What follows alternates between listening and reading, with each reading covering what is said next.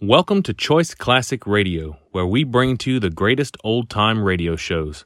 Like us on Facebook, subscribe to us on YouTube, and thank you for donating at choiceclassicradio.com.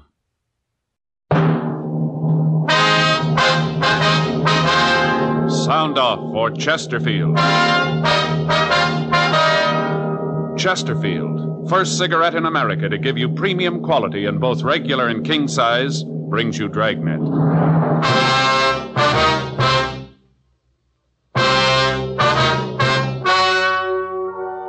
Ladies and gentlemen, the story you are about to hear is true. The names have been changed to protect the innocent.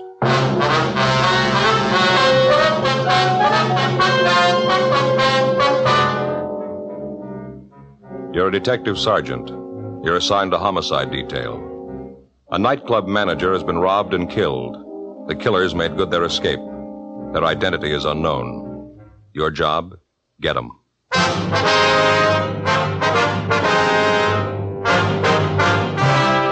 Dragnet, the documented drama of an actual crime. For the next 30 minutes, in cooperation with the Los Angeles Police Department, you will travel step by step on the side of the law through an actual case transcribed from official police files. From beginning to end, from crime to punishment, Dragnet is the story of your police force in action. It was Wednesday, April 7th. It was warm in Los Angeles. We were working the day watch out of homicide detail. My partner's Frank Smith. The boss is Thad Brown, chief of detectives. My name's Friday. I was on the way back from R&I, and it was 1:46 p.m. when I got to the interrogation room. Find anything? No, they're checking it now. Mr. Seaton? Yes, Sergeant. I wonder if you'd mind going over all that happened just once more. You might have forgotten something, some little thing that might help us here. All right. Where do you want me to start? Where I came in this morning? Yeah, that'll be fine. Well, I came into work about 8:30. Is that the time you usually get there? Yes, sir. It depends what time I catch my bus. Usually it's about then, though. Was Mr. Kelby there then? Yeah, he usually gets in around 8 or so, comes in, looks the place over. You know, checks the register, liquor supply in the bar, stuff like that. And then he goes to his office to count the money for the night before, get the deposit slip ready for the bank. That's what he was doing this morning when they came in. You see him come in? Yeah, I was in the kitchen when those two men came in. First, I thought they were salesmen. Both of them were dressed kind of nice. A lot of salesmen come in to see Kelby that time in the morning. I didn't figure anything was wrong. They say anything to you, these men? Well, no, not at first. They just stood there looking the place over. I went on peeling my potatoes. And then I heard one of them say that he guessed they might as well get it over with, and that's when they pulled the guns and told me it was a stick-up. Go ahead. Well, first, I didn't know quite what to do. I asked them if they was kidding, not to pull jokes like that. And I told them if it was a joke, it wasn't very funny. And then the big one come over and told me to keep my mouth shut, told me it wasn't any joke. And if I made a sound, they'd just soon blow my head off and look at me. Well, you just know I wasn't about to cause any trouble. Did Mr. Kelby know they were in the place? No, not then. You see, he keeps the door to his office closed when he's counting the money, and I thought about yelling to him, but then when I looked at those two guys, I thought about what they'd said about killing me. I decided not to. What'd these men do then? The tall one walked over to the door of Mr. Kelby's office and knocked on the door, and Mr. Kelby said for him to come in. And they opened the door and walked in. He saw the guns, asked them what they wanted. Told them they'd better get out of there with those guns, not to cause any trouble. The little one laughed at him and said they wanted the money and that Kelby was the one who shouldn't cause any trouble. I see. Go ahead. Well, the little one started to pick up the money and stuff it in his pockets, and Mr. Kelby told him they better leave it alone, that he had friends who'd take care of him. And the two of them said something I couldn't hear. The little one told Kelby that his friends wouldn't do him any good. And that's when they shot him. Which one actually shot him? Oh, the little one. He's the one who said that thing about the friends. Well, did you try to do anything to help Kelby while all this was going on? Well, what could I do? I told you what those guys said. Kelby wanted to be a hero, save the money, fine. I wasn't his money, it belonged to the owners. Look, I tell you, Sergeant, money isn't worth that much. They nail you into that box, and they don't throw a bank book in. Those guys told me to stay put. I stayed put. What'd these two fellas do after they shot Kelby? Well, the big one was real surprised, like he didn't know the little one was going to do it. Yelled at him he was a fool, said he was a stupid fool. Those were his exact words.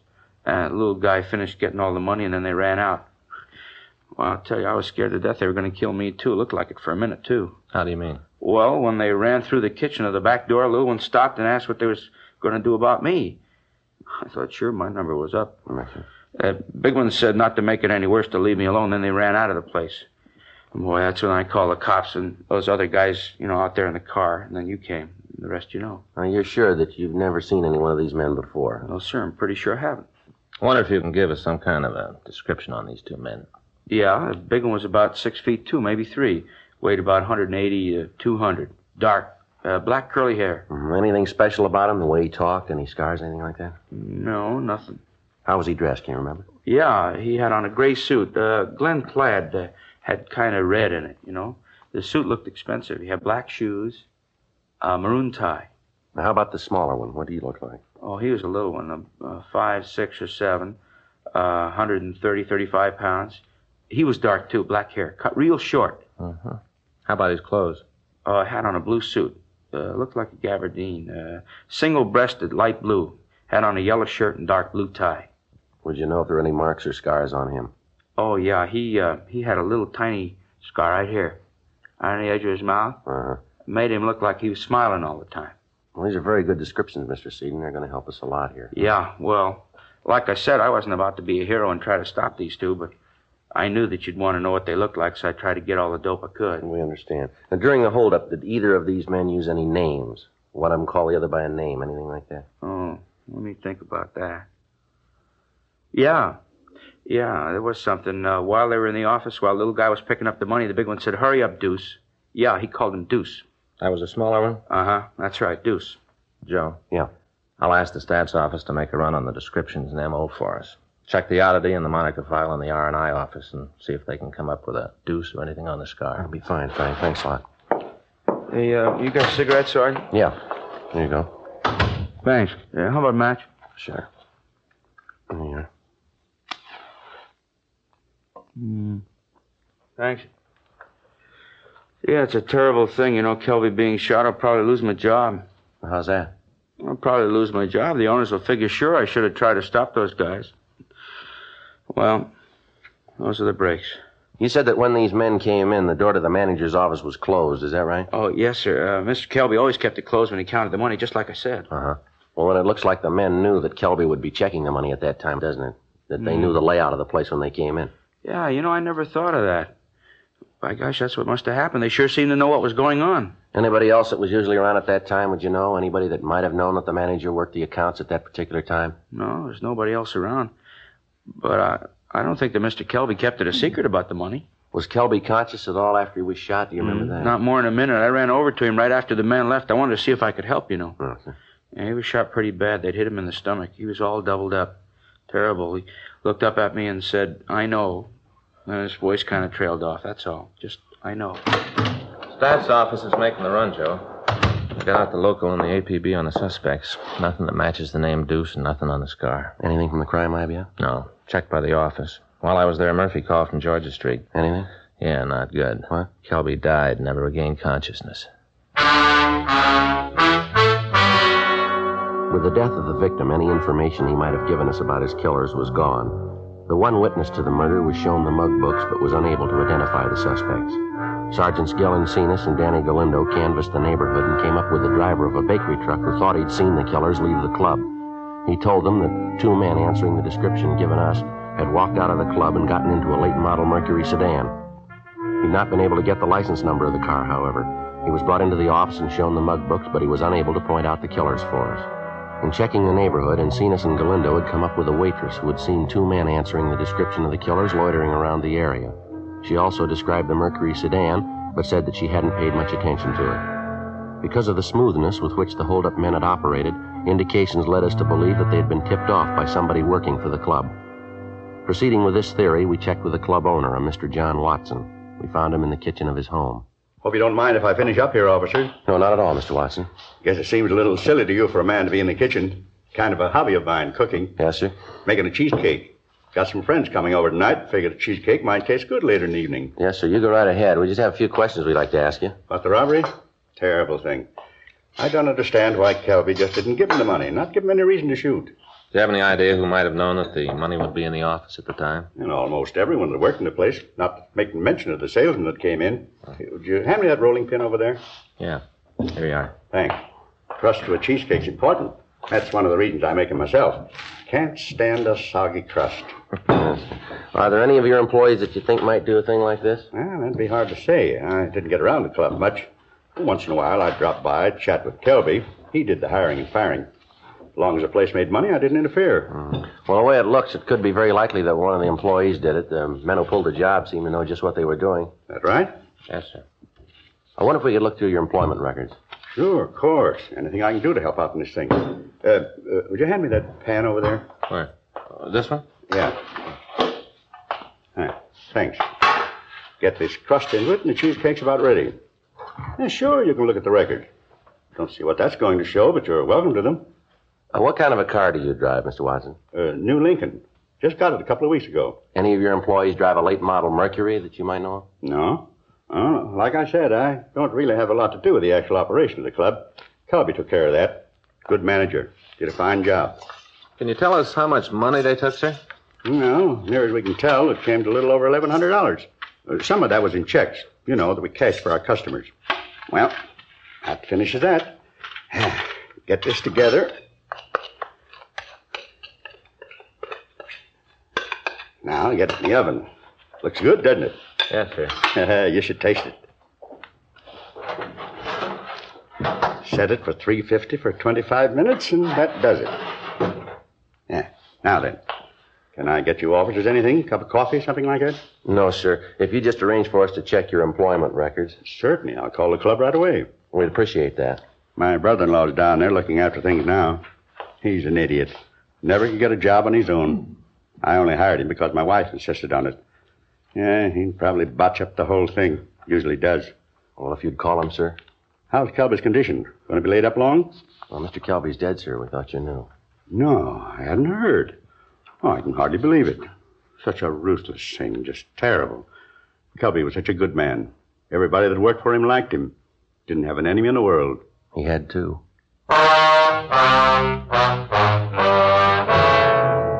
We went back 5 years into the employment records of the club. There were over 200 names. Each of them had to be checked out. Frank and I spent 2 months running them down. In all instances, the people interviewed had alibis, or else they could explain their action at the time of the robbery and killing. In each instance, if the person owned an automobile, it was checked. A broadcast and an APB had been gotten out on the late model Mercury seen at the club, but there had been no answers. No replies had come in on the descriptions of the two suspects. June 17th, we were checking out the last 3 names on the list. One of the 3, a David Adams, listed a rooming house on West 34th Street as his home address. We checked with the landlady, a Mrs. Elvia Collins. Adams? Sure, he lives here, second floor front. Wonder if we could talk to him, ma'am. Sure, got no reason to say you can't. Come in. Thank you, ma'am. He isn't in right now. Went out about an hour ago. Said he had to lead on a job, and I sure hope he gets it. He's a couple of months behind in his rent. That's right. Sit down. Just take any chair. Thank you, Miss Collins. You officers like anything? Mint on the table there. Help yourself. No, thank you. Adams give you any idea when he might be back? No, he didn't say right out. I expect he'll be here by 6. How's that, ma'am? That's when we serve dinner. Mr. Adams hasn't missed more than 4 meals since he's been living here. What's this Adams look like?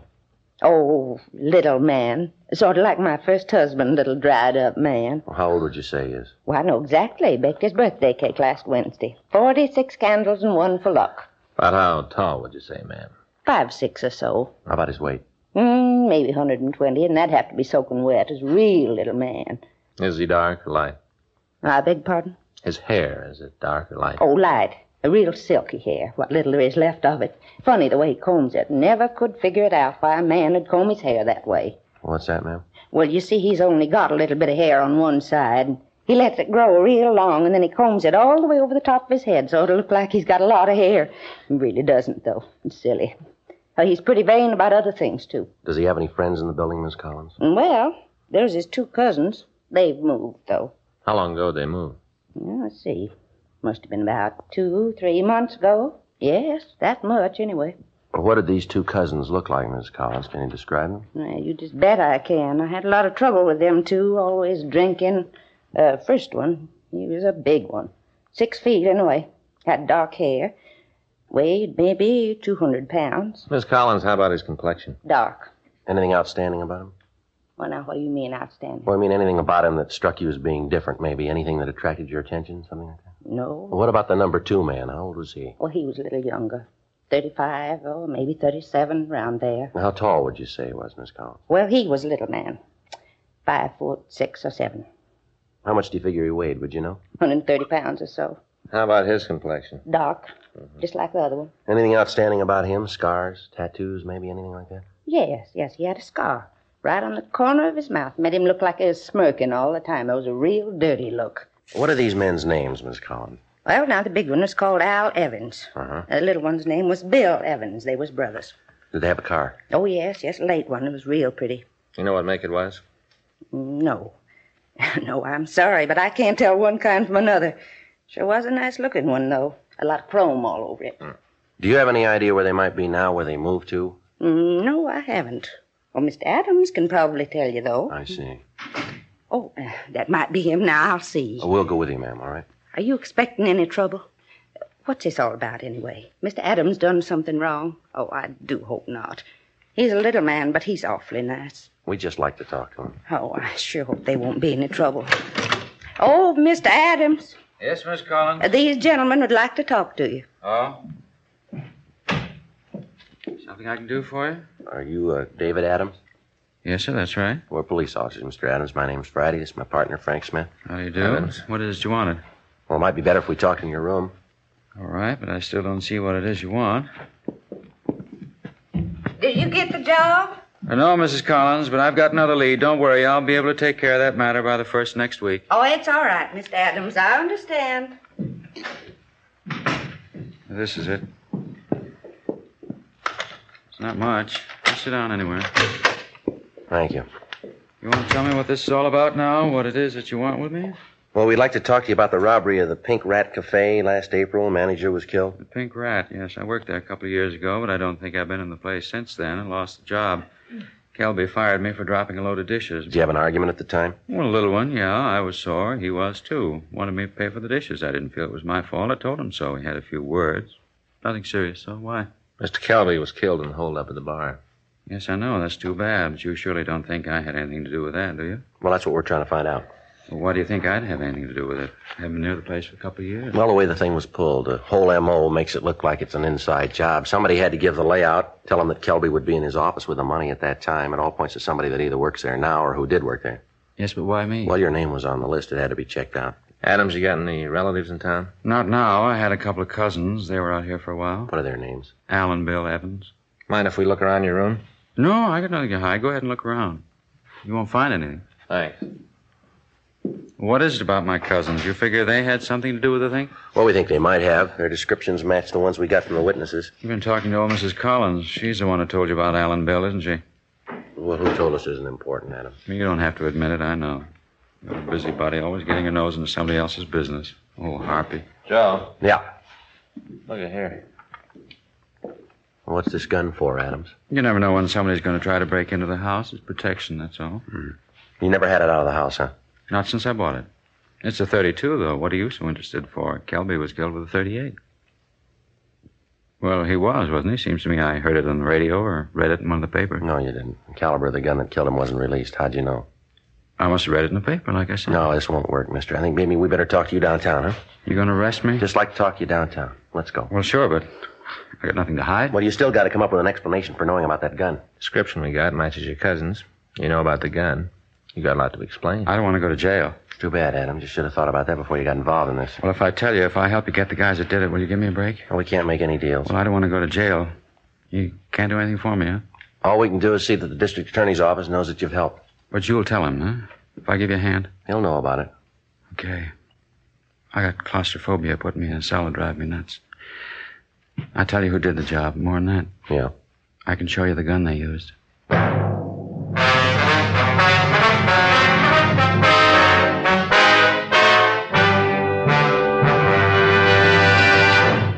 You are listening to Dragnet, the authentic story of your police force in action.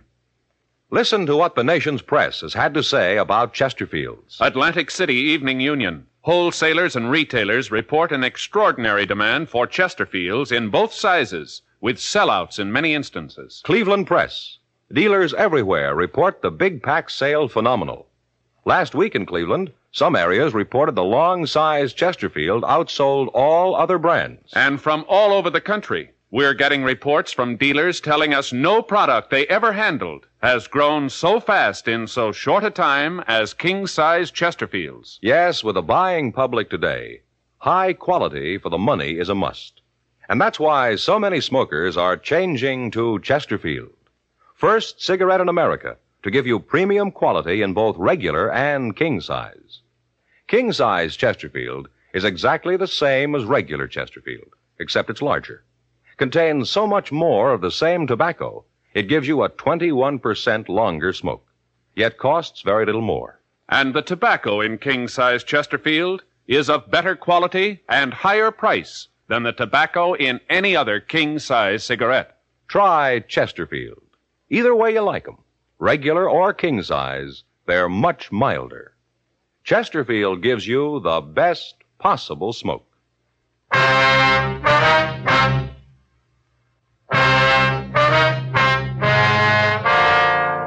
We took David Adams back to the office and checked the gun with pawn shop records. It was clean. We printed him and checked him through R&I. We took him over to Westlake Park, and he showed us the approximate place in the lake where the gun had been thrown. He explained that his two cousins had talked him into helping them with the robbery of the club. He also said that as soon as he found out that there'd been a shooting, he'd washed his hands of the entire affair and told them that he'd have nothing more to do with it. The loot from the robbery had been divided between the two cousins, Adams taking no part of it. It took us 2 hours of searching before we were able to find the gun. It was turned over to Russ Camp in ballistics. He fired test shots from the gun, and comparison with the death bullet showed that it was the murder weapon. Markings on the shell casing found at the scene of the crime were the same as those left on the test casing.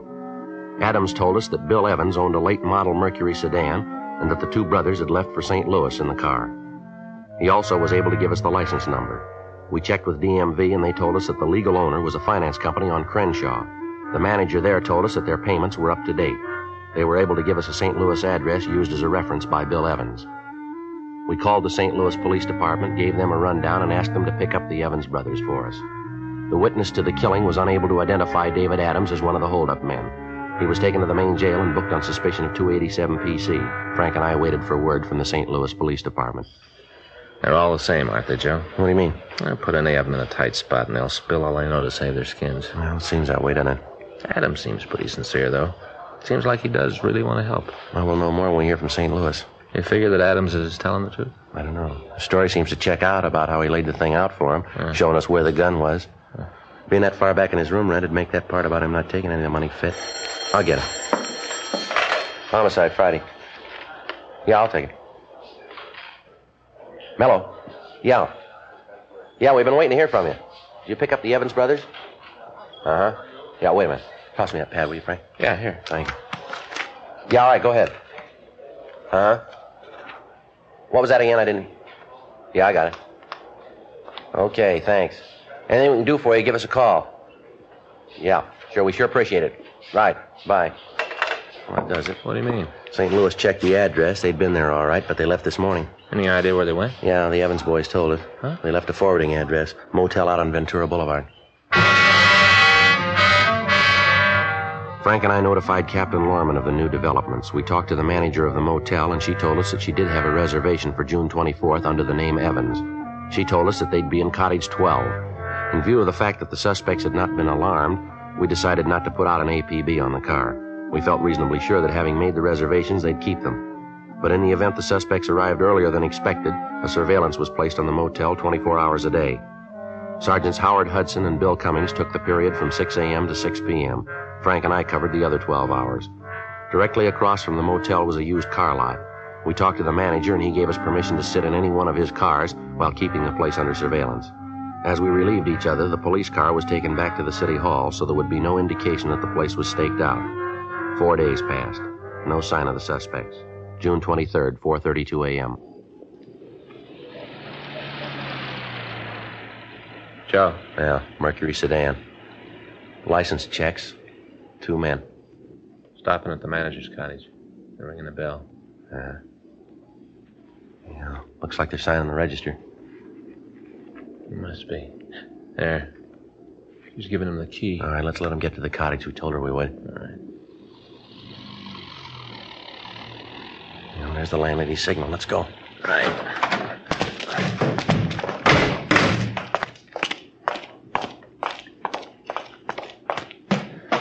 All right, cover me. Yeah.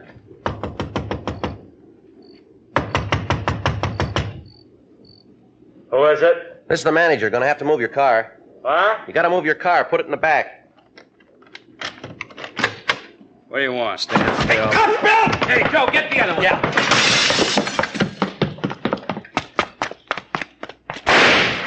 Get away from me, cop. Leave me alone. All right, give it up, mister. I'm getting out. If you got any brains, you ain't gonna try to stop me. You're going no place, mister. You can't get over that wall. Throw that gun out here. You haven't got a chance. Not your Arthur. You'll never take me. All right, hold it up, Evans.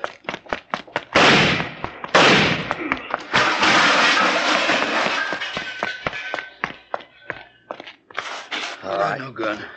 I dropped it. You see, I got no gun. Get a doctor for me, huh? Gonna hurt. Yeah, we'll call one. You didn't have to shoot, did you? Lousy deal. You didn't have to shoot. You didn't give me much choice, mister. I wasn't trying to hit you, just trying to scare you, that's all. I didn't want to hit you. I'm a good shot. I knew what I was doing. Yeah, you proved you're a good shot. What do you mean? When you killed Kelby.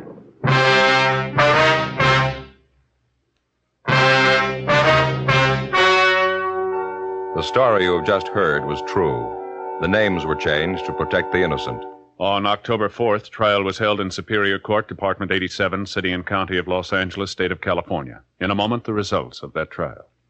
Nose, throat, and accessory organs not adversely affected by smoking Chesterfields. First such report ever published about any cigarette. Yes, and it applies only to Chesterfield. A responsible consulting organization has reported the results of a continuing study by a competent medical specialist and his staff on the effects of smoking Chesterfield cigarettes. A group of people from various walks of life was organized to smoke only Chesterfields. For 6 months, this group of men and women smoked their normal amount of Chesterfields, 10 to 40 a day. 45% of the group smoked Chesterfields continually from 1 to 30 years, for an average of 10 years each. At the beginning and at the end of the 6 months period, each smoker was given a thorough examination, including X-ray pictures, by the medical specialist and his assistants. The examination covered the sinuses as well as the nose, ears, and throat.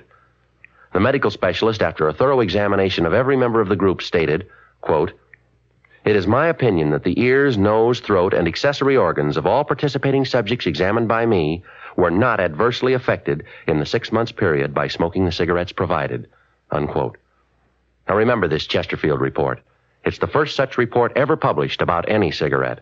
Nose, throat, and accessory organs not adversely affected by smoking Chesterfields. Buy Chesterfield either way you like 'em, regular or king size. Chesterfield gives you the best possible smoke.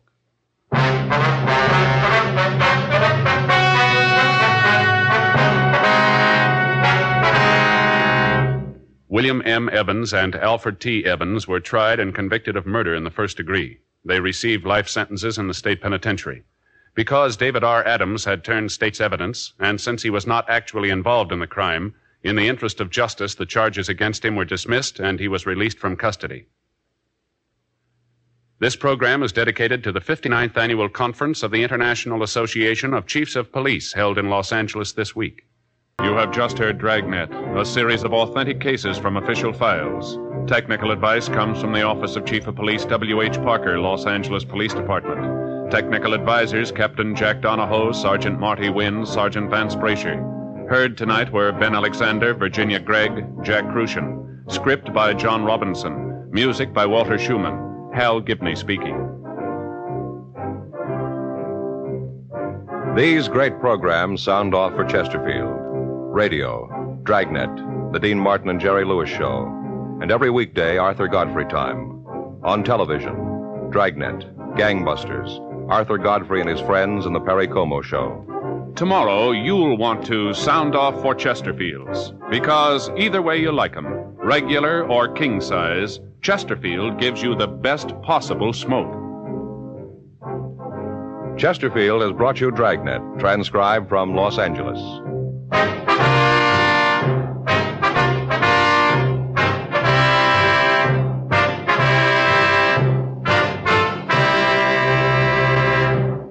This is NBC, the national broadcasting company.